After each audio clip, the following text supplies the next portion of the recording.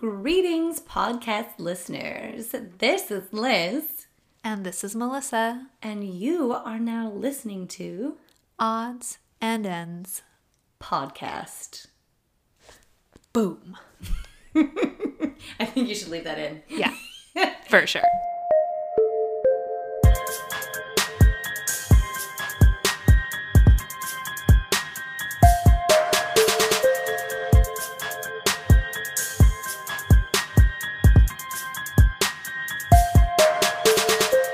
We're back. We're back, number 9. Episode 9. And we're filming from a different location. Yes, we are recording. We're not filming. Is someone filming us? No. Yikes. Filming, you kids and your technological terms. I know, Grandma. This is recording. Voice. We're recording. We have Melissa back in the closet. Yeah, we are. We're in my closet because we're trying to do some stuff to improve our audio quality. And someone told me that recording in a small space like a closet is good. So we're going to try that. But I think some new audio equipment's on the way. Ooh, I don't know. I kind of like it. It smells like fresh laundry in here. It does. I'm sitting right next to my dirty clothes hamper. So Ooh, I let you sit over there by the clean clothes. I see a back scratcher in here too and one of those Theracanes. Yeah, I do. I have a massagey little hook thing. And yeah, I always have a spot in the middle of my back. You know the spot that you just can't reach? Like if you go up and over or down and under and around. Mm-hmm. Unless like, you do yoga a lot. Yeah, my shoulder mobility is not that of a yogi. So I have a back scratcher because sometimes that spot itches and you can't get to it. That's important. Yeah. Having an itch-free back is just the way to live your life. That's, as you know, you're getting older. Yeah. Get a back scratcher. I actually got glasses chains. Oh, you did? I did eyeglasses chains from Alinea. Shout out to Alinea for my B-Day. This is a huge life event. I can't believe you didn't lead with that information. I know. I was trying to seem cool and hip, but I'm so excited. I've been saving that tidbit to share. Liz, you're not cool and hip. Let's just accept it. I have about myself. You should see me at the nursing home, though. They think I'm cool. Yeah, I'll bet they do. So you got a glasses chain. I'm disappointed you're not wearing it right now, but maybe next week or next time we record. I left them at home. I'm so disappointed in myself. It's fine. There's more times to come. We will see each other again. Good, we better. Hopefully, knock on wood. I just jinxed it. Oh, golly. So, and you got a dog. This is another big... You got glasses, chains, and a dog. Life is just looking up right now. It's wild. I know. I got a Labradoodle. So fortunately for my hypoallergenicness, I've only gotten a little itchy. That's good. And it's more from, I think when he gets into stuff. Oh, yeah. Yeah, that's what I'm telling myself. Because I want to snuggle him. And I gave him a bath. And I get to hug on him. And he's a really good boy. He looks like a sweet boy. I can't wait to meet him. He can't wait to meet you. I'm sure. I told him all about his Auntie Melissa. Woof. His name. He got rehomed to our home. He's now rehomed in a new home. His name is Dr. Sigmund Freud. Oh, or Siggy for short. But when I put in the new patient information at the vet, I put Dr. Sigmund Freud, so I get emails now. Dr. Sigmund Freud's appointment's coming up. And I was like, you're on the other side of the table now, Dr. Freud. And they're going to put a thermometer in your butt. A little psych humor. How you like them apples? Well, that's great. Anything exciting happening with you? No. Oh, okay. I just want to check in. Not really. Been roller skating a lot. That's exciting. Not getting incrementally better slowly. It's really fun. I haven't had a big smash and crash yet. If anyone out there roller skates and has tips, please let me know. But I found some good Instagram tutorials. YouTube tutorials are too long. I lose interest after like the first couple of minutes. But those little short like reels on Instagram are really good. And there's a lot of skaters that put, I'm like, 15 seconds is all I need to learn. Ooh, there you go. So, yeah, been doing that. But otherwise, That's exciting. There's nothing too interesting or eventful. We have mice and we have to call an exterminator. You know what? Sometimes not having a really big eventful things happening can also be a good thing. Yeah. That was a sentence. It was a good one. Yeah, it's good. I mean, we're getting our carpets cleaned soon. It's just like regular life stuff that's like, well. You know what? When you've been through shit, sometimes regular life stuff is good. Yeah, I'm fine with the regular life stuff. It's all good. So. And clean carpets rocks. Oh my God, yes. I love freshly shampooed carpets. I just bought a floor cleaner, floor, what is it called? The carpet cleaner. Uh-huh. I'm doing the gesture now as one would when you're vacuuming. This helps. This could also be suggestive. We're in the closet. So.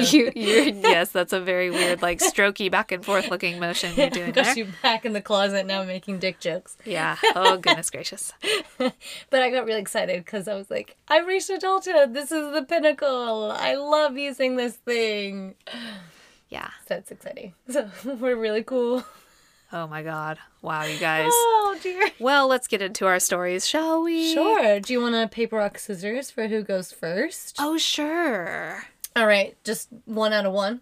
One out of 1. Sure. Okay, ready? Okay, ready? Okay. Wait. Do we go 1, 2, 3, shoot, or do we go 1, 2, 3 and go on 3? Okay. 1, 2, 3, shoot. 1, 2, 3, shoot. Okay, ready? 1, 2, 3, shoot. Ooh! Oh, you won. Does that mean you go first or second? Oh, we probably should have decided that. I think I win, so I get to decide. Okay. Oh man, no, I don't like that. That's too much pressure. Either I think you should go first, or I'm I think you should go first because I went first last week. How about that? How about that? Sounds. I did have fun playing paper, rock, scissors or Rochambeau. Rochambeau. Have you never heard that? I have. Oh, okay. It's just what old people say. So I know. There you go. Sorry if anyone says that and you're not old, but. Well, I do. Yeah. I have another, this one doesn't, I mean, I always try to, like, sum it up in the beginning, and then I realize that I'm like, just go off your notes, Liz. So, okay, trigger warning. This is a pretty, intense, mature content warning. Y'all can fast forward to Melissa's unless hers is intense. Mine's not. There's some more talk of, dead people. Yeah.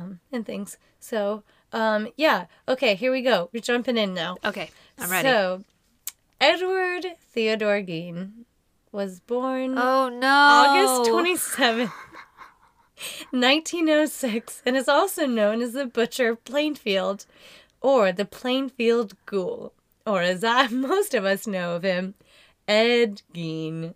Yes, we do know him.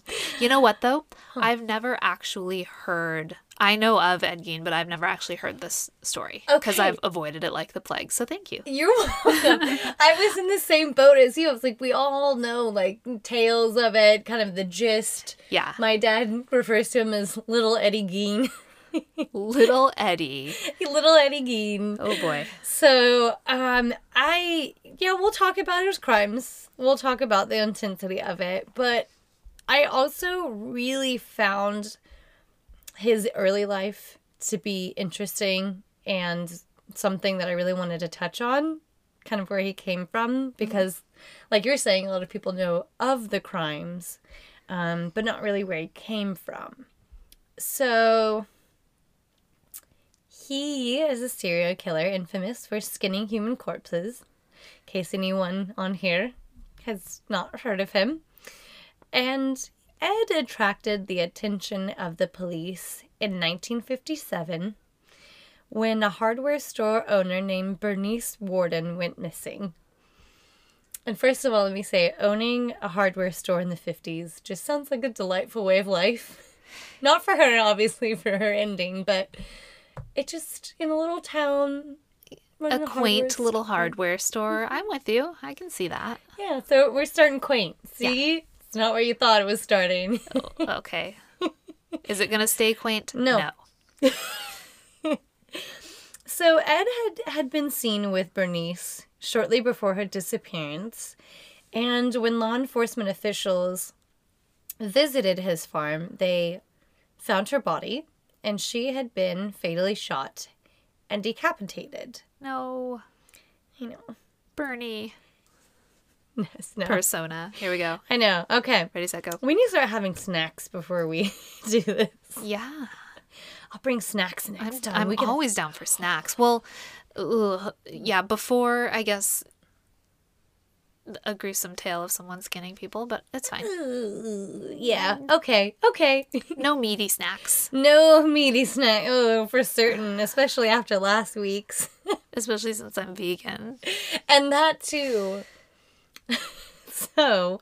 Anyway, back to Bernice. Also, I wanted to say I was listening to last week's podcast, and I really am realizing that if you were going to play a drinking game with our show, if you picked the word so, every time I said so and took a shot or a drink, you would either be dead or completely wasted by the end of the show. I'm like, man, I say so a lot.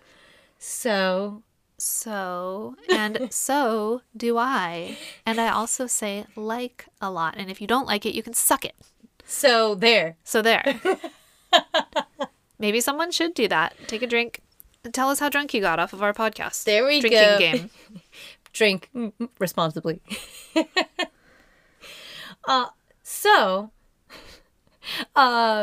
Future examinations of his home. Oh, I'm so sorry. Let me go back. So actually, I wanted to mention her torso was dressed out like that of a deer. Oh. She had been shot with a .22 caliber rifle, and the mutilations were performed after her death. One of the things to note in, I believe it's Plainfield,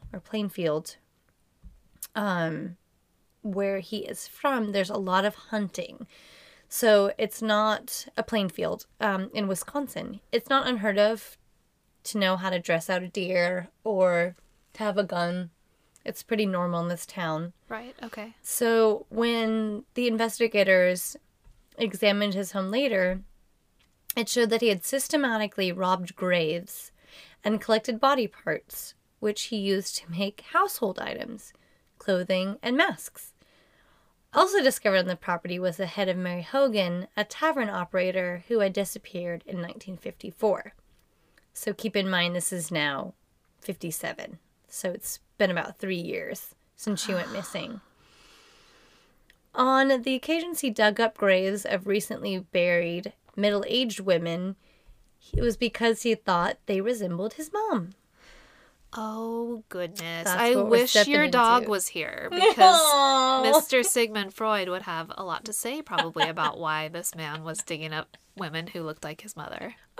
He also took the bodies home then after he robbed the graves and then tanned their skins to make his, quote, paraphernalia. Ed admitted... Wow. I hope he doesn't have an Etsy store. Oh, Lord. Like authentic leather belt. You're like, this is the softest leather I ever did feel. Oh, no. And it has freckles. I love it. 5 stars. Oh, no. Are there star ratings on Etsy? Yes. Sure. There's definitely reviews on Etsy. Of course. Yes. So he admitted to robbing... See, I said so again.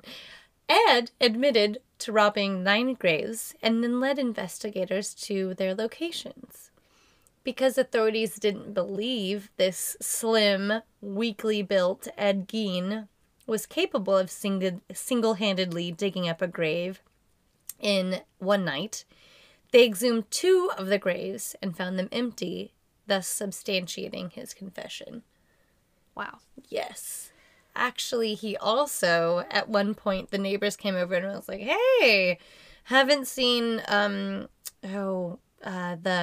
Mary Hogan. You're like, yeah, she just up and disappeared.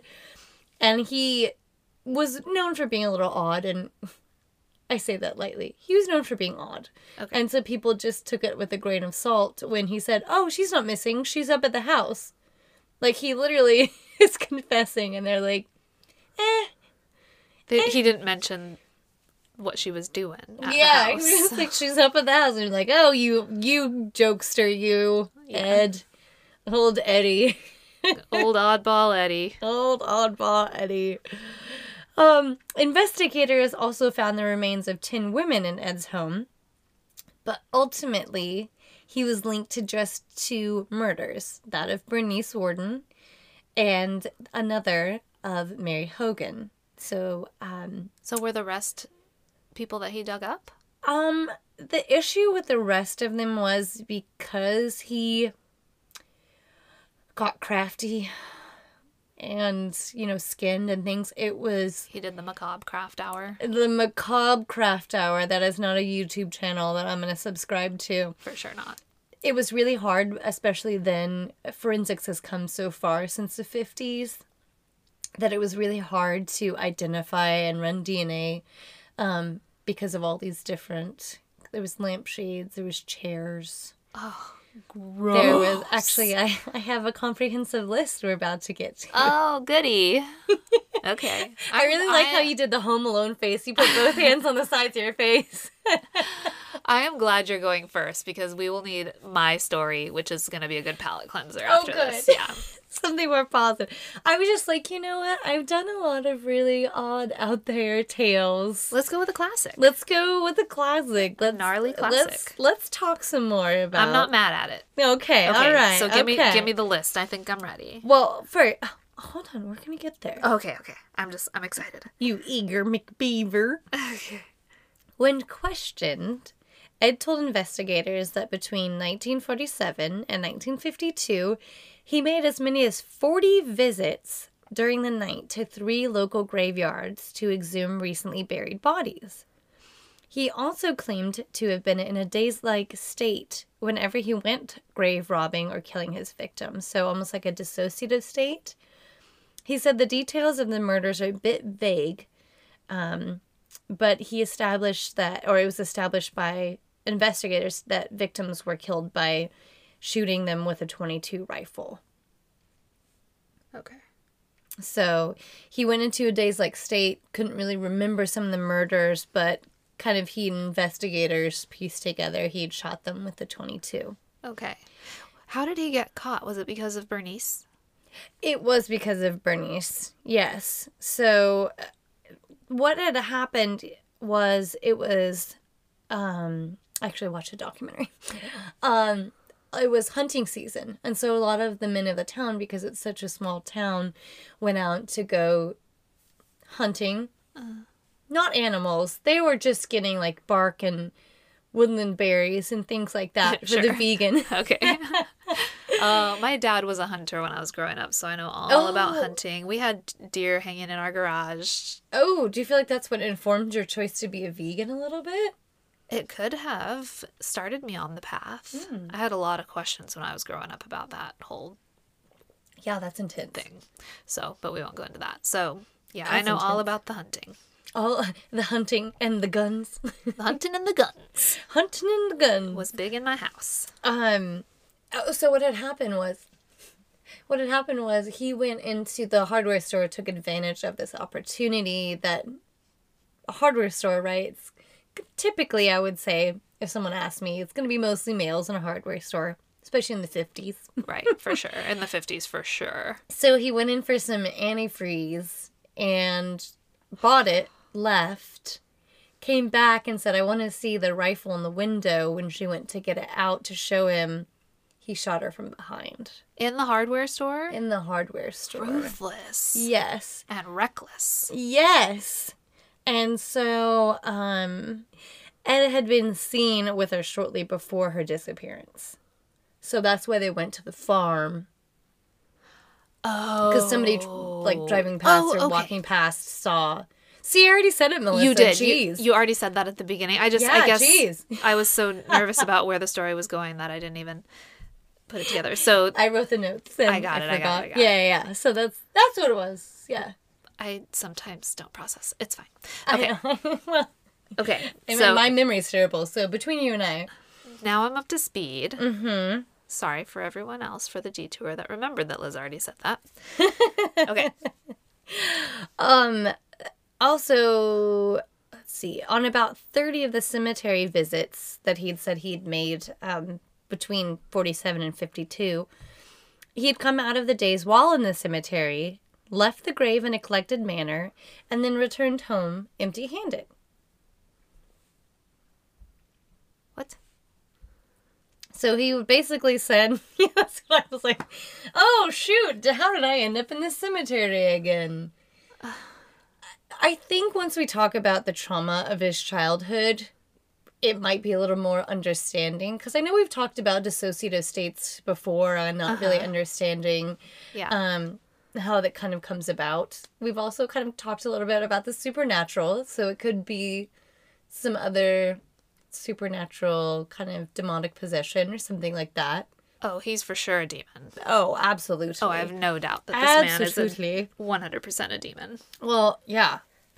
Like these poor middle-aged women he's disturbing their grave.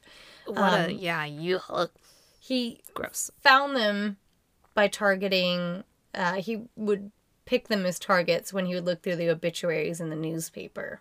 Okay. Yeah. That's a fun Sunday read time. It's like, the comics? Nah. He's like circling, like when you see like people that used to look like for jobs like on the newspaper. Remember that? Remember newspapers, everyone? And they would circle it with like big red Sharpies, like, ooh, this is a contender. I think that's absolutely dreadful. These poor people are trying to share in this small town the passing of their loved one, and he's using as hunting, so... Yeah, that's disgusting. I was like, I know we get caught up in the sensationalism, but something Melissa and I've always talked about is wanting to be cautious about how we speak of the victims and how we process it, and trying to make sure something good comes out of our discussions. So, sensitive. So, on that note, here's a segue. In the house, the authorities found 4 noses, whole human bones and fragments, 9 masks of human skin, bowls made from skulls, 10 female heads with the top sawed off, human skin covering several chair seats, Mary Hogan's head in a paper bag. Oh, goodness. Bernice Warden's head in a burlap sack. 9 vulvas in a shoebox. Vulvas in a shoebox? Mm-hmm. Ugh. Skulls on the bed. I like to just sandwich that in there. Skulls on the bedposts. Oh, my. Organs in the refrigerator. Ew. A pair of lips on a drawstring for a window shade. What? Uh-huh. A belt made from human female nipples. A lampshade made from the skin of a human face. And a suit made from human body parts and skin. Wow. Wow. Can you imagine walking into that horror house? Well, especially because it's a small town. So stuff like this didn't happen. And so when authorities walked in there and they found, first of all, just poor Bernice hanging there, one of the officers vomited, as one would. I'm sure the smell in there was dreadful. Oh, I'm sure. And you're just like, I would want to understand why. I'm like, why? Why? Why do you need a nipple belt? They sell belts at Walmart. It's less time consuming. Bernice might have had one at the hardware store even. There you go. Get yourself a nice tool belt. There you go. Not made of nipples. You don't... I understand wanting to have a nice crafty moment and create your own, but not out of people. Mm-hmm. I don't like the bowls made of skulls. Was he eating out of them? I'm going to assume yes. I'm going to assume that's what they were used for. It's just like, I can't. Well, it's like the darkest way to eat your cereal. Yeah. So he had a knack for crafts that he put to bad use instead of putting it to good use. We'll just... Yes. Well, the poor guy started out in the wrong... okay, I'm going to get to his early life, but I just... Yeah, I'm curious. Want to say, after his arrest, Ed was diagnosed as having been schizophrenic as well as a sexual psychopath. His mental illness stemmed from his love-hate relationships towards women, which later turned into a full-scale psychosis. Oh, boy. Ed was charged for 1 count of first-degree murder in a Waushara. It's called Waushara. W-A-U-S-H-A-R-A. Wow. Don't know. I just always like to guess how things sound. That's how I'm saying it sounds. In a Washara County courthouse, but pled not guilty by reason of insanity. In late 1957, he was deemed unfit for trial and was subsequently confined in various psychiatric institutions. In 1968, however, it was determined he could participate in his own defense and was put on trial. He was found guilty of killing Bernice, reportedly due to financial reasons. Prosecutors only tried one murder, but then was deemed insane at the time of the crime and returned to a mental hospital where he remained until his death in 1984. Ugh. Ed was a model patient, often reading, engaging in occupational therapy, and took an interest in ham radio. He was quoted as being they quoted, oh Lord, he was stated to have never been violent or troublesome. Which I find curious that one would be confined due to insanity for killing people in such a violent manner, and then he's like, well, I'm here now. I'm good. Regular. Yeah. He passed away of complications from cancer in a Wisconsin prison at age 77. With only 2 murders attributed to him, Ed does not meet the traditional definition of a serial killer.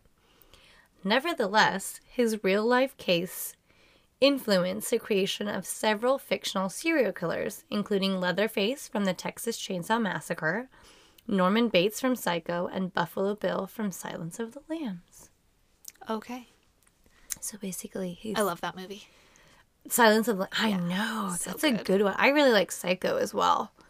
Well, do you want to hear where he came from? I am very intrigued to hear. We're big Y people, so this should help a little.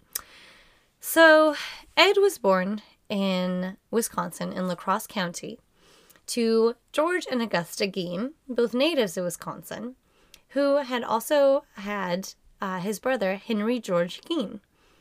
Ed was the younger brother. Ed's father George was a drunk and usually unemployed and frequently physically abused Ed and his older brother Henry. Their mother was a religious fanatic who also abused Ed and Henry and taught them that all women, herself excluded, were prostitutes and instruments of the devil. Ooh. I love how she's like, every woman. Well, except for me. Well, except for me. Except for me. Of course. Okay. That already sounds pretty bad. Okay. I kind of want to go back to Augusta's childhood and be like, yo, girl, what happened to you? Exactly. Because it's, yikes. Because I'm like, you want them all to yourself? What's going on here? So, despite Augusta's, and that's a mom, Augusta's deep contempt for her husband, the marriage endured because of the family's religious belief about divorce. So it's, better to keep your children miserable together and shove the Bible down their throat and create this tension and terribly unhealthy atmosphere. Not to say that all people struggling need to get divorced, I want to be clear. And not to say all people that are religious are fanatics that are unhealthy. I'm just saying this was a perfect storm of those two things. And I'm doing thinking hands now. Yeah, I see that. These are my thinking hands. I like how Liz always tells you guys what she's doing with her hands. Part of my charm is my gesturing. I know. It's the Italian in me. I think you're still pretty charming. Oh, thank you. Even without your hands. If someone cut off your hands, I would still like you. So Augusta Gein, that's so good. Damn it! Augusta Gein operated a small grocery store and eventually purchased a farm on the outskirts of the small town of Plainfield, Wisconsin, which then became the Gein family's permanent home. She moved her family to the small town in order to keep her sons away from any outside influences. AKA, keep better control. Keep them away from them women that are the devil. The instruments of the devil. Mm-hmm. Yep. Oh my gosh. I was thinking about that movie Bubble Boy. Remember when the mom keeps him in the bubble and tells him that He, with Jake Gyllenhaal. I have not seen this movie. Oh, it was really dorky, like early teens. We enjoyed it kind of movie. And she basically tells him, your immune system's compromised. You can't live outside the bubble. Well, in the end, his bubble gets punctured, or he rips through it in a gesture of love, and finds out that he actually was fine the whole time. His mom was just making it up. That was a lie. I know, that could have been a lot darker movie. Yeah. Yeah. It sounds like a dark movie, but it was a comedy. It was a comedy, yeah. Got it. Yeah. Okay, yeah. Bubble Boy. Yeah. I'm not putting that on my watch list, but I liked your summary. Okay, I was just giving a metaphor. Yeah. Ed, of course, had a rough upbringing and was kept at the farm. He was only allowed to leave to go to school, where he was usually bullied by his classmates. His mom also scolded him whenever he tried to make friends. Despite this trauma, he did fairly well at school, especially at reading. Like I was mentioning, he liked to read and learn. Even when the Gein brothers were in their teens, they were kept at the farm, having only each other for company. Dating was out of the picture. Okay. Well, cut to 1940, and George, their dad, died of a heart attack. Bye. Bye. So the Gein brothers took a number of odd jobs in the town and were actually both considered reliable and honest by residents of the community. While they both worked as handymen, Ed also frequently babysat for neighbors. What? He enjoyed babysitting, seeming to relate more easily to children than adults. Goodness gracious. Well, isn't that a picture into his mind? Wow. Can you imagine as a parent, you're like, okay, Ed, here you go, watch the kids, thanks. And then cut to a few years later, you're seeing it come up in the news that Ed has done all these things. I would just... Horrifying. I think that you and I both talked about this, and you mentioned last time with this Cannibal Cop that we discussed not letting your daughter ever date. Yeah, this is why we don't trust anyone. But then you're turning into Augusta. That easy. I'm just saying. I'm gonna leave you with that. I'm sticking with don't trust anyone. Okay. I'm like, that's why you want to be my only friend, Melissa. I don't even trust you. Why? I brought you almonds. Lord knows what's going on in that little red-headed brain of yours. That's right. We're supposed to be crazy. Instruments of the devil, you redheads. That's what I've always heard.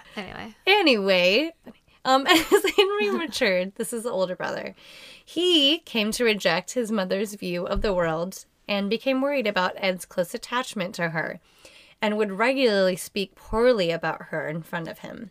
Well, in 1944... brush fire came close to the farm, so Ed and Henry went over to put it out. After they put out the fire, Henry was found dead with blunt force trauma and no signs of having any burns from the fire. Oh. Though some investigators suspected, what we're all thinking, that Ed had killed him, the coroner listed the cause of death as asphyxiation and no charges were pressed. What? I do want to say the investigators suspected this, of course, later in hindsight, but the coroner, and you have to remember, this is a small town, and there's not a lot of forensic things. But yeah, I mean, like, blunt force trauma, what did he fall on a rock? I mean, like, I would think that present... So yeah. Maybe, what I'm saying is maybe the pathologist, coroner, etc. didn't have a lot of training, especially if maybe they're more used to seeing, like, okay, the fire broke out at the farm, or maybe tractor incidences. Yeah. Mishaps. Maybe it was lazy policing, too. Perhaps. Maybe they were just like, case closed. They're like, well, we don't want this in our town. Exactly. Yeah. At this point, Ed gets kind of what he wants and starts living alone with his mom, who then unfortunately suffers a series of strokes and died on December 29th, 1945. But despite her death, he remains on the farm and makes a living doing various odd jobs, just like him and Henry did after his dad's passing. Emphasis on the odd. Emphasis on the odd. Ed actually boarded up the rooms that had been used by her, including the upstairs and the downstairs parlor and the living room. He lived in a small room next to the kitchen and began reading death cult magazines and adventure stories. Oh, so we've got the macabre reading list, and we've got like the little kid reading list because we know he does better with smaller children. Got it. Okay. There could also be the assumption that he didn't. What's it called when, not disrespect a body, but like when someone misuses a body. Darn it! What's that term? Oh, God. Right? I'm assuming Words. he wouldn't... I know the word, too. It's like right there. Yes, I'm assuming he wouldn't disrespect his mother's corpse like that for fear of, and we're gonna both process it. I'm gonna shout it out in the middle of your story. What's that word? I hate when that happens. I know. Okay. I know it's going to come to us if we just leave it processing in the back, like opening a window. It's loading. People listening are like shouting the word at us. I know. Right? I'm going to be shouting the word back at myself when I listen to this. Yes. So, damn it. I'm doing it again.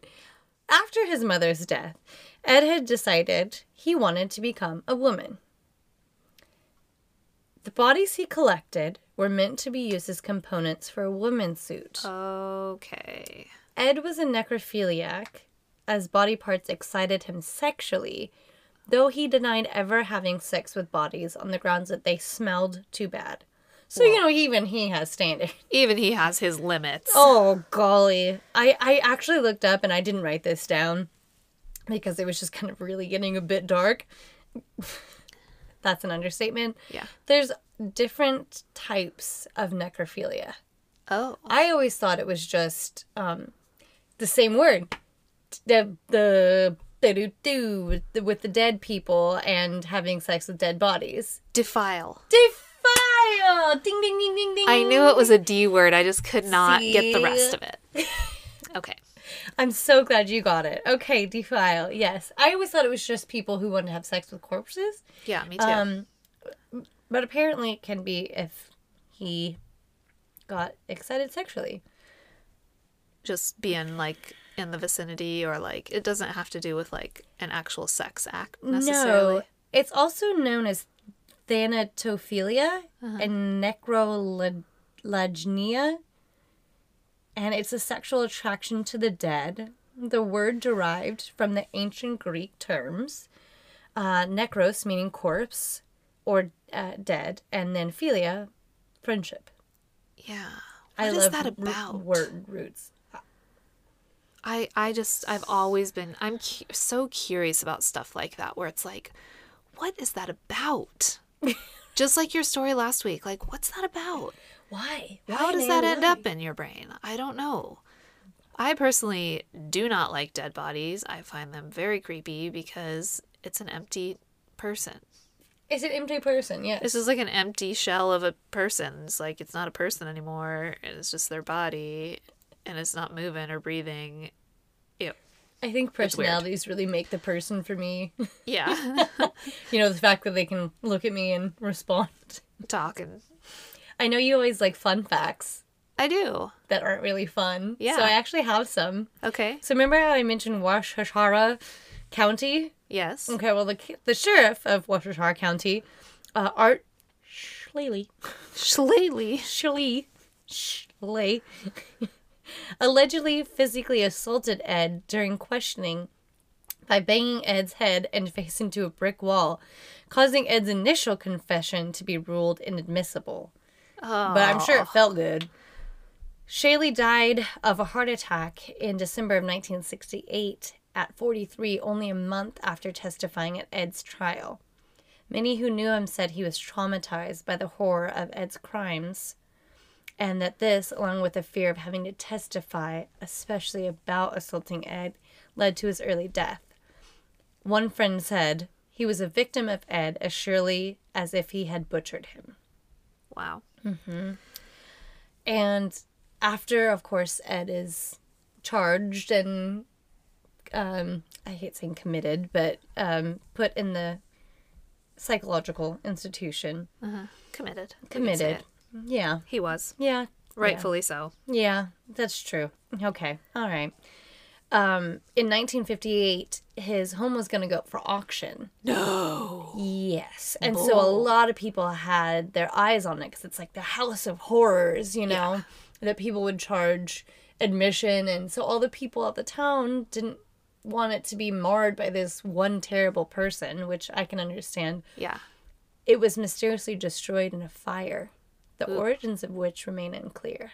Mysteriously. Unfortunately, the moron who sold his car didn't think about this. I should say moron. That's just my feelings. So the car which he had used to haul the bodies of his victims around was sold at public auction for $760, which translates to today about $5,700, to a carnival sideshow operator, Bunny Gibbons. Gibbons later charged carnival goers 25 cents admission to see it. So this is kind of where we start seeing this real intrigue when it comes to serial killers. Also, his gravesite in the Plainfield Cemetery was frequently vandalized over the years. And souvenir seekers would chip off pieces of his gravestone before the bulk of it was stolen in 2000. Shit. The gravestone was recovered in June 2001 near Seattle and is now in a museum in Washoe County.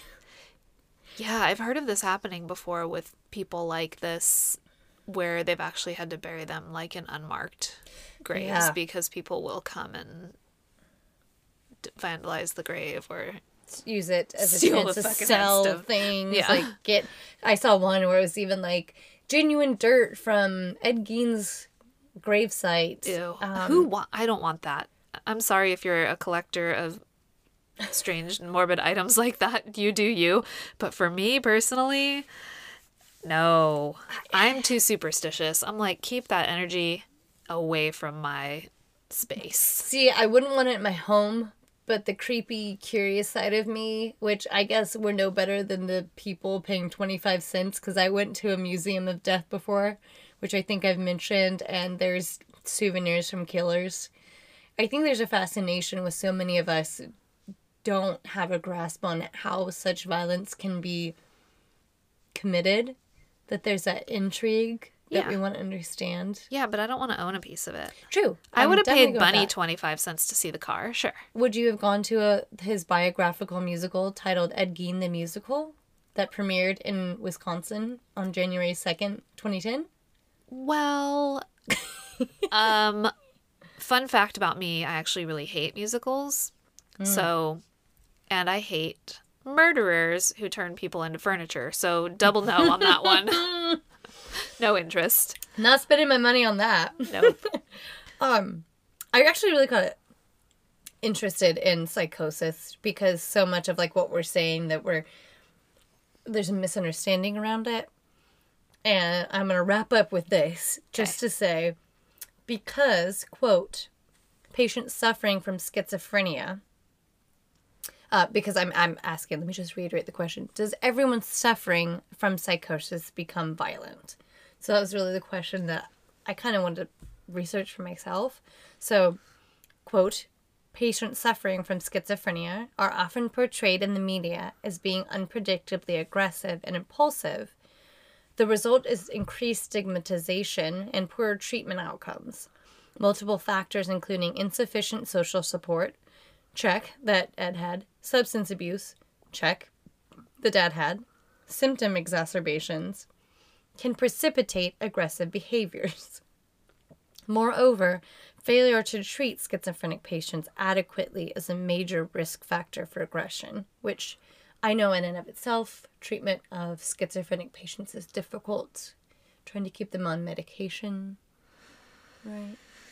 Yeah, but I think what this guy did is way outside the realm of just being tied to schizophrenia or any sort of mental illness. Like, I feel like this is some sort of deranged behavior. Oh, something additional. Because they called him a schizophrenic and sexual psychopath with having full-scale psychosis. Yeah. I personally believe that people who do things like this, they are like born with something in them that gives them the desire and the ability to do that. I don't know, because there's so many. Yeah, he had trauma and like a shitty upbringing, but there's so many people that have so much trauma that do not go on to do things like this. I mean, the vast majority of people that have trauma don't go on to do things. So I think there has to be something special, and maybe like, I'm sure this has been researched and I just don't know the facts and everything about it, but like there has to be something different about the brains of people who do this. Like on a physical level. Like on a anatomical level, you know. I don't know if it's something that's developed. Maybe you have it and it's triggered by something. Maybe someone could have that in them and it's never like pushed to the point where they're going to do anything about it. I feel like people are born neutral. I mean, there's nature and nurture, of course. Yeah. So, I mean, they're definitely, I shouldn't just say neutral. That's making it sound so simple. And I don't think that there's anything simple about what's going on, taking human lives and doing such terrible things. Yeah. Well, like they also pointed out, and this is something I wrote down, that people's management of psychosis has really improved dramatically over the past 100 years, when typically, you know, people with psychotic symptoms were locked up in asylums, whereas in present day, effective treatments mean that most people who experience psychotic episodes can live a normal and fulfilled life. But again, This is very complex, and then we're not going to solve it sitting here. And I just wanted to kind of chat about that because I really wanted to see what, you know, people with psychosis, you know, so many people that are homeless, people say they're going to be violent. They're portrayed sometimes as being violent, whereas so many of them being people suffering from severe mental illness themselves tend to be more victimized. Yeah. Oh, for sure. Yeah. Definitely. And I used to work in a psychiatric hospital, an acute care psychiatric hospital, and the majority of our patients suffered from schizophrenia and uncontrolled most often because there just aren't the resources to help people manage their illness. Like if you are on the more severe end of things and you have trouble remembering your medications or getting them filled, if like you said, if you're homeless, if you don't have transportation, if you don't have, you know, there is so many layers to it. But like all in all, we had plenty of schizophrenic patients even in crisis that weren't violent. Yeah. So I don't think schizophrenia like necessarily leads to violence or violent behavior, but I think it's portrayed that way. Yeah. And I think that adds to the stigmatization, and it's sad that that's a thing, and hopefully we're going to become more aware of that as a society. But yeah. #NAMI. #NAMI and #Eddie boy, Eddie spaghetti. He had some deep demons. Well, Eddie Spaghetti was eating spaghetti out of a human skull. Yeah. Blah. All right, Liz. Thanks for that. You're welcome. Now that information is in your head. Now it is. It's fine. It's a few hours till I go to bed. So. Oh, no. And now we're going to move on to my story. Woohoo. I'm ready. Which is a story of a man named Sergei Ponomarenko. See, you're so much better with names than I am. No, I don't think that was good, but thanks. Oh, okay.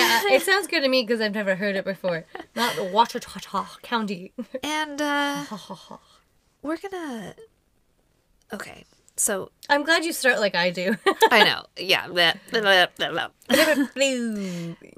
Sergei Ponomarenko, the time traveler?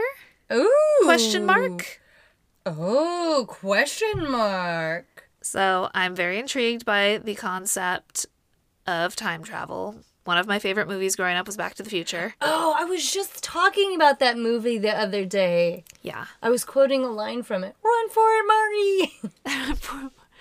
Oh, such a good movie. And yeah, as a kid, I was like, interesting. And now still as an adult, I'm like, interesting. So let's talk about it. I'm ready. So on April 23rd, 2006, a 25-year-old man was found disoriented, walking aimlessly down the street with a camera in his hand in the streets of Kiev, Ukraine. The man was approached by two policemen who asked him to identify himself. They noticed that he looked confused and was dressed in clothing that looked old-fashioned. I think we know where this is going. The camera he was carrying also appeared to be old-fashioned. It was an old-timey film camera. But oddly, it looked like it was new. So, if you haven't figured it out already, this man who's walking disoriented on the street was Sergei. So, Sergei pulls out his ID and hands it over to the police officers, and they were confused to see the man's photos on this document that was from the 1950s and was issued by the USSR, which obviously was not a thing in 2006. Yeah.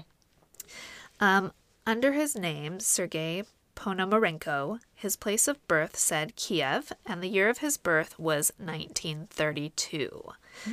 But Sergei only appeared to be in his 20s. Wow. Yeah. So Sergei tried to explain who he was, but the more he explained, the more confused the police were. They thought Sergei was probably having some sort of mental health crisis, so they ended up taking him to a psychiatric hospital. The police asked a psychiatrist named Dr. Pablo Kutrikov to help figure out this strange case. When Sergei walked into Dr. Kutrikov's office, he observed his surroundings carefully. Sergei noticed that the clock on the wall had stopped. He asked Dr. Kutrikov the time. Dr. Kutrikov checked his watch but realized that his watch had also stopped. What? Both the clock and the watch had stopped at the same time, 12:32 p.m. So that's odd. We'll take note of that because this links back to a different story that we told before. Okay. Eventually. Yeah. Dr. Kutrikov asked Sergei to have a seat and began to interview him. During his interview, Sergei told Dr. Kutrikov that he was born in 1932 in Kiev and that he was 25 years old. As I mentioned before, in the year 2006, Sergei still appeared as a young man in his 20s. So something fishy is going on here. He told the doctor that it was his day off, and so he went out for a walk and was going to take some photos. When he was on his way home, he saw an odd, bell-shaped object floating in the sky nearby. He couldn't figure out what it was.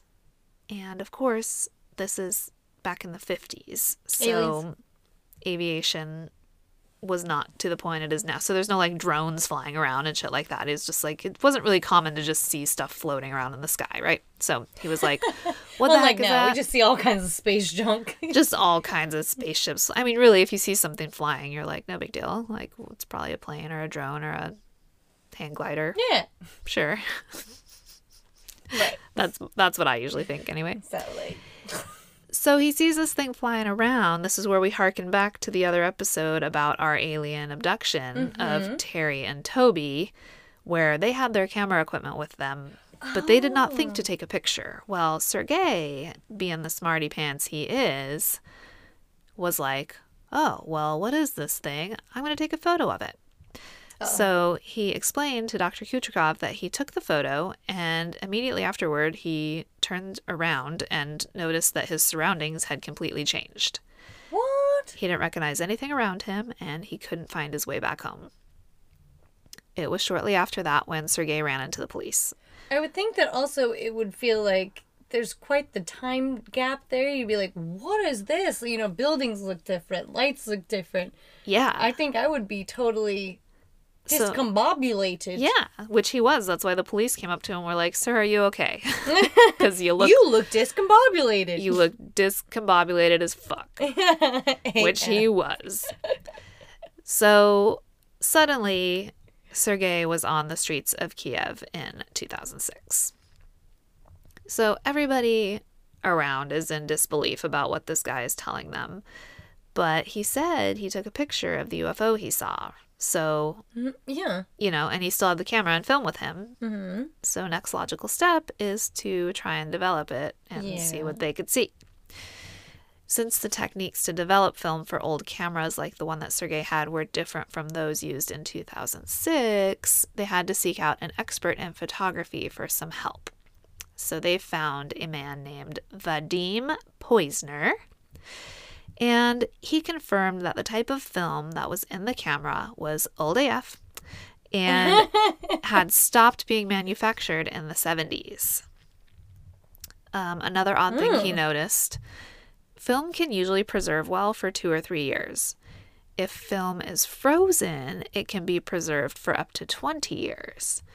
In order to extend the life of a roll of film, it has to be placed in an airtight container and stored in a dry and cool place. But the film from Sergei's camera was in perfectly good condition and not damaged at all. Sergei's camera was manufactured by Yashimaflex, a Japanese company, and was considered a collectible item by the year 2006. With the use of some special equipment, this Mr. Poizner guy managed to develop the roll of film. Dr. Kuchakov,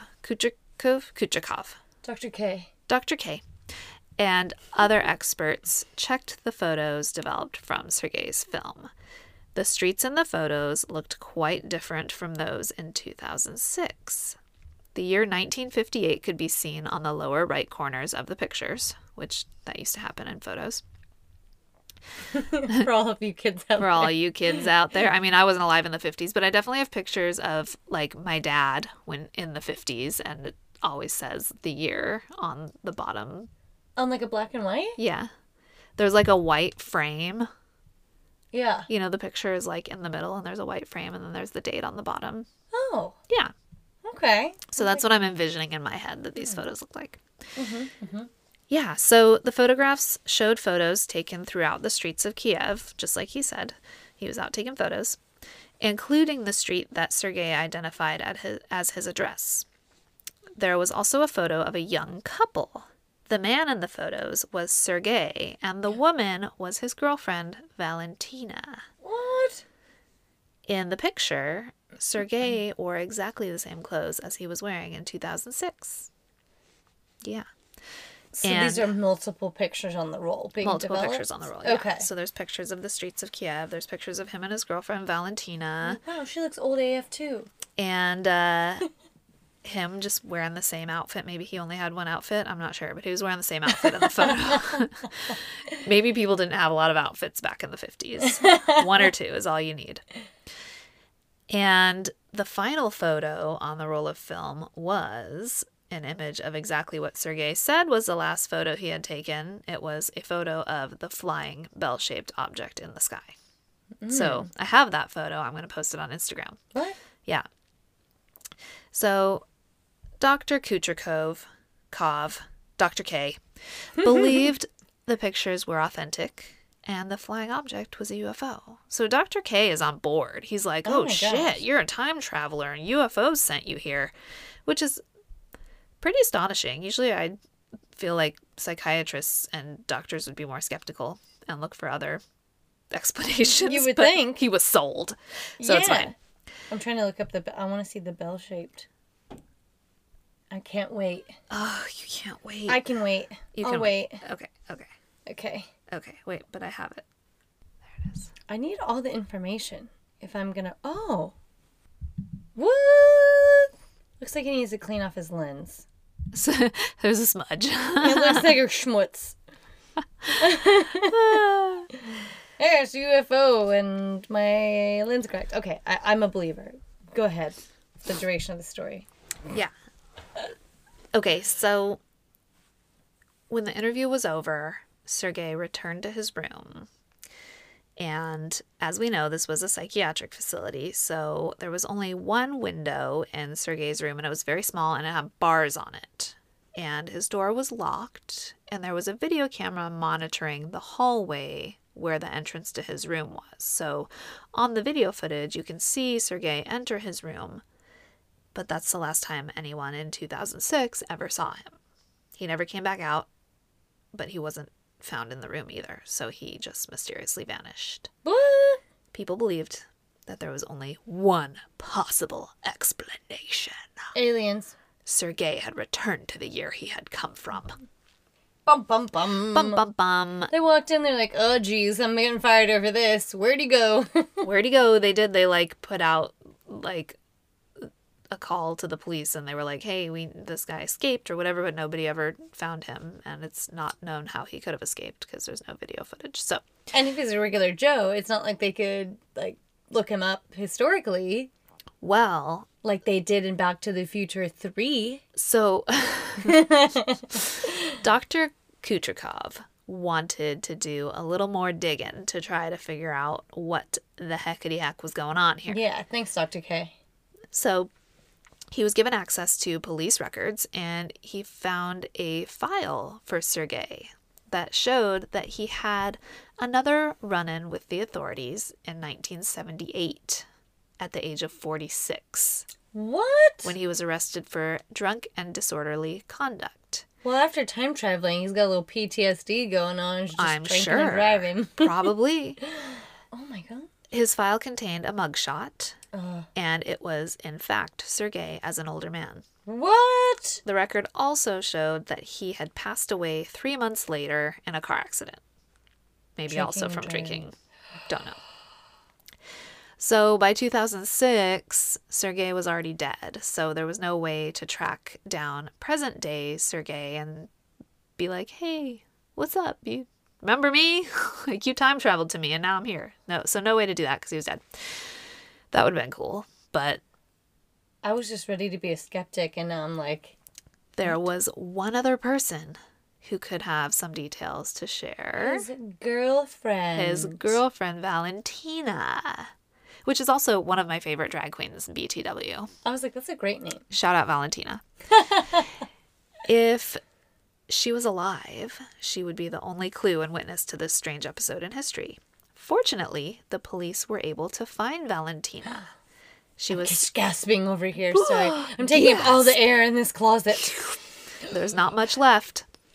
She was 74 years old in the year 2006. So they tracked her down. They were like, hey, yo, here's what happened. And she was like, wow, okay. She gets out her photo album, and she found a photo that she took with Sergei in 1958. And it was exactly the same photo that was found in Sergei's camera in 2006. When Dr. Kucherkov showed her the same photo, Valentina was very surprised and asked where he had gotten it. Valentina confirmed that it was authentic. Question. If he's in 2006 with the camera in the film, and they processed it... This is the same question I had. I know where you're going. Did he keep the film? Did they give him a copy of the picture? And he's like, guess what, babe? Here's a souvenir from my time traveling. Exactly. See, that part of the story didn't add up to me. And I was like, well, how would she have a picture? Yeah. And they also have a picture from the same camera when they developed it there. And I'm pretty sure if he's in a psych hospital, they're not like, here's all your stuff back. Yeah. That we're investigating. Yeah. So. Oh. Also, there were 2 different stories that I found about what Valentina had to say about Sergei's disappearance. So the first story says that Valentina did confirm that Sergei disappeared for an entire week in 1957, and upon his return, he refused to give the details of where he had gone. Okay. So that's story number 1. Story number 2 is Valentina recalled that Sergei once told her some very strange and extraordinary things. Sergei had described to her what the future was like. He told her about the microwave and how easily it could cook a meal in a few minutes using electricity. Imagine. Babe, there's this thing called a lean cuisine. You should see the TV quality. It's in color. I had a Hot Pocket. It burned the shit out of my mouth. Don't eat that. Don't eat that. A Ukrainian television program called 1+1 Discovery Time Travelers looked into the matter back then. This was back in the 50s. Oh. Because they must have heard about his story, I guess. So a team of experts from the TV program located an old audio recording from 1960 in the TV station's archive. Wait, pause. So that means that probably of those two stories, if they're finding something in an archive, which you haven't finished telling me, then that would mean that that first story of him not saying anything probably wasn't true. Because if he hadn't said anything, then nobody would be interested in recording him. Right, exactly. Okay. Yeah. So... Just wanted to clear my thoughts. Yeah, so apparently, according to second story, yeah, he came back, he was blabbing all over the place about his time travel experience, so this place was like, oh, well, let's do an interview with you. So I guess this recording was done in 1960, and the recording was an interview with Sergei, of course, obviously, duh. In the interview, Sergei talked about what technology would be like in 40 years. He mentioned the microwave, the wireless telephone, and which was a cell phone, and the artificial heart. Sergei described that man would be able to get an artificial heart that runs on batteries. I'm not sure if that's how artificial hearts work, but okay. Okay, so we found out about a pacemaker while he was being held and must have seen a microwave. Well, it explains in a second. Oh, sorry. So the interviewer... The interviewer was shocked and said to Sergei, "If you did not provide so much detail, I'd surely think you lost your mind." Just in that voice. That voice, exactly. Sergei's description of the artificial heart amazed experts too, because he used modern medical terminologies which were unheard of in the 1960s in the USSR. Back in 2006, the surveillance video showed that before Sergei entered Dr. Kucherkov's office, he was observing hospital staff using a microwave. One of the staff members was reading a magazine which talked about an artificial heart. The surveillance video also showed Sergei asking the staff about their cellular phones. Thus, investigators believe that Sergei shared what he saw in 2006 with the USSR in the 1960s. The team of experts for the 1+1 Discovery documentary included a psychiatrist, a physicist, a photography expert, a policeman, and other eyewitnesses.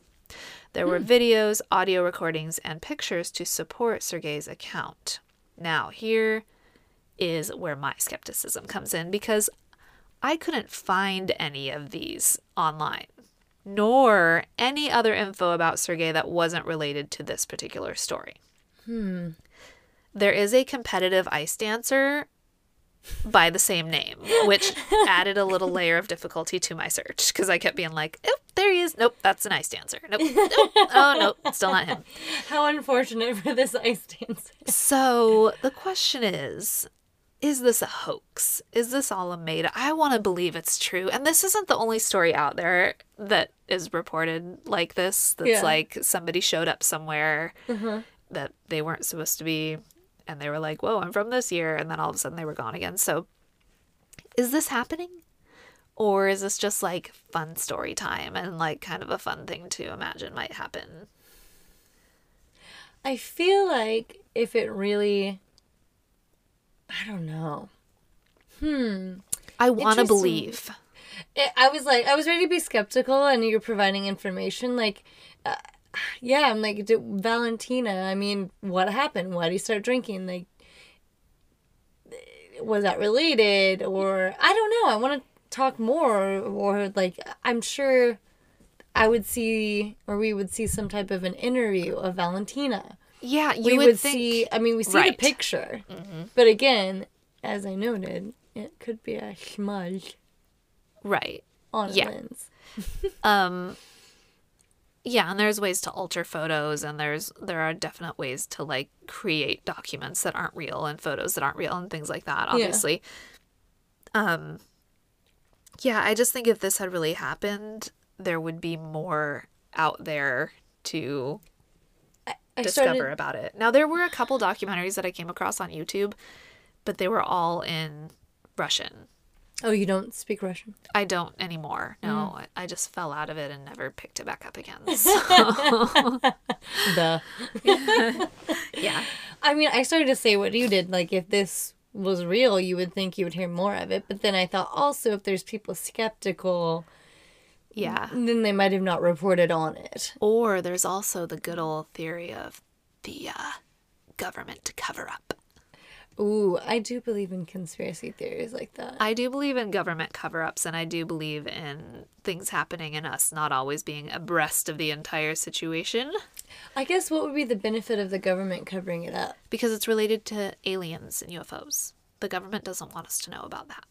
I mean, I want to believe in time travel. I think it's a really fun story. Yeah, it is a fun story. I thought it was a super fun story and a super interesting thing to think about. And time travel has always interested me because, or like the concept that there could be time travel, because I always thought, like, what would it be like to show up in a totally different time period? I would probably be like Biff. I'm sorry to say, I'd probably be like Biff in Back to the Future and be like, oh, great, I'm going to pick up this sports almanac and make sure that my future kids and grandkids are set up. Yeah. And then you'd open up a horrible casino and you would abuse your lovers and obviously you would destroy the whole town. That's the plot of Back to the Future 2, everyone, if you didn't know. Ugh, yes, that's a great movie. I loved the whole trilogy of Back to the Future movies were great. Number 1 was still my favorite, but I did like the other following. I think 2 was mine. Movies. Really? You liked that was the first time in my life a sequel was more interesting than the original. Really? Yeah. I loved the original so much. But if I were to time travel, I'd probably want to go to the future, not the past. Because for one, I'm a woman. Mm-hmm. For 2, I'm a gay woman. But how do you know it doesn't somehow get worse in the future again?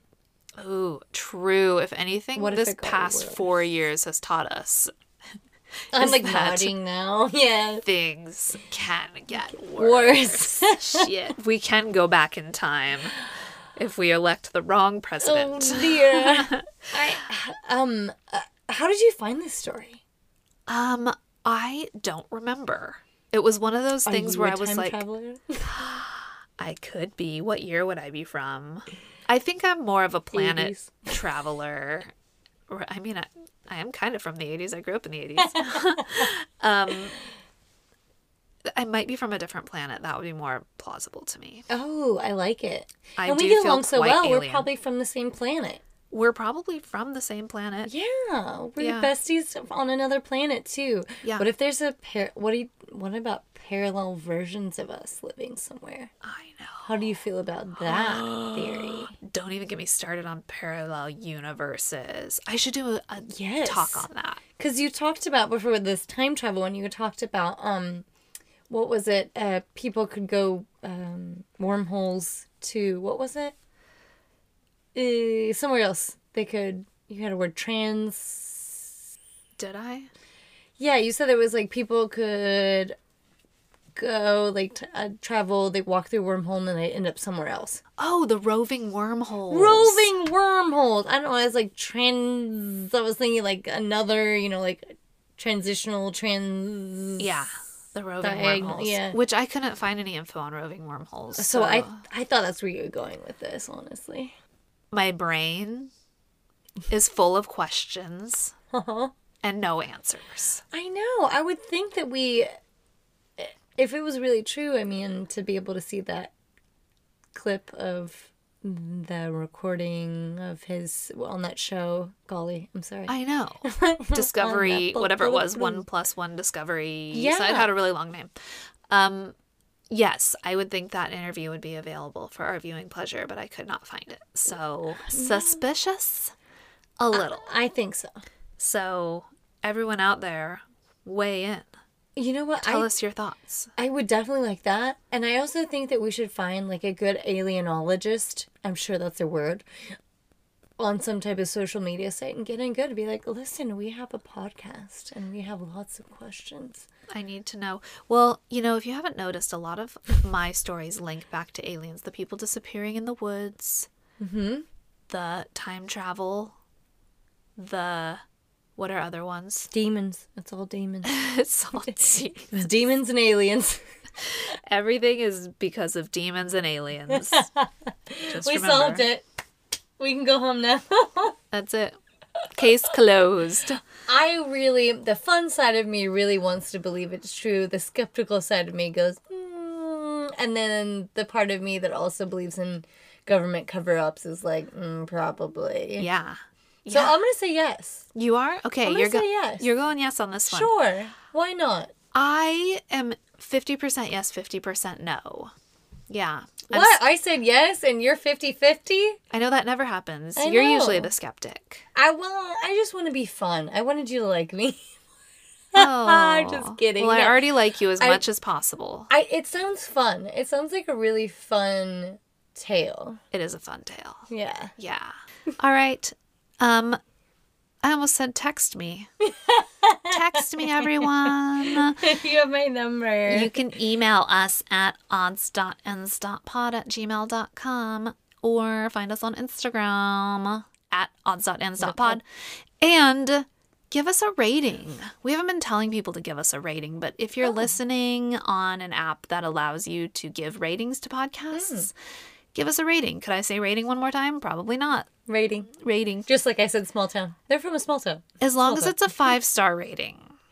Yes, if you have bad things to say, just text Melissa. Just keep them to yourself. Turn us off. Why are you even listening if you don't like us? Because we're so darn adorable. Yeah, speak for yourself. All right, I'm going to go head to Walmart to buy a belt. Yep, same. Vegan, leather, not nipple belt. Okay, that's the end. Bye.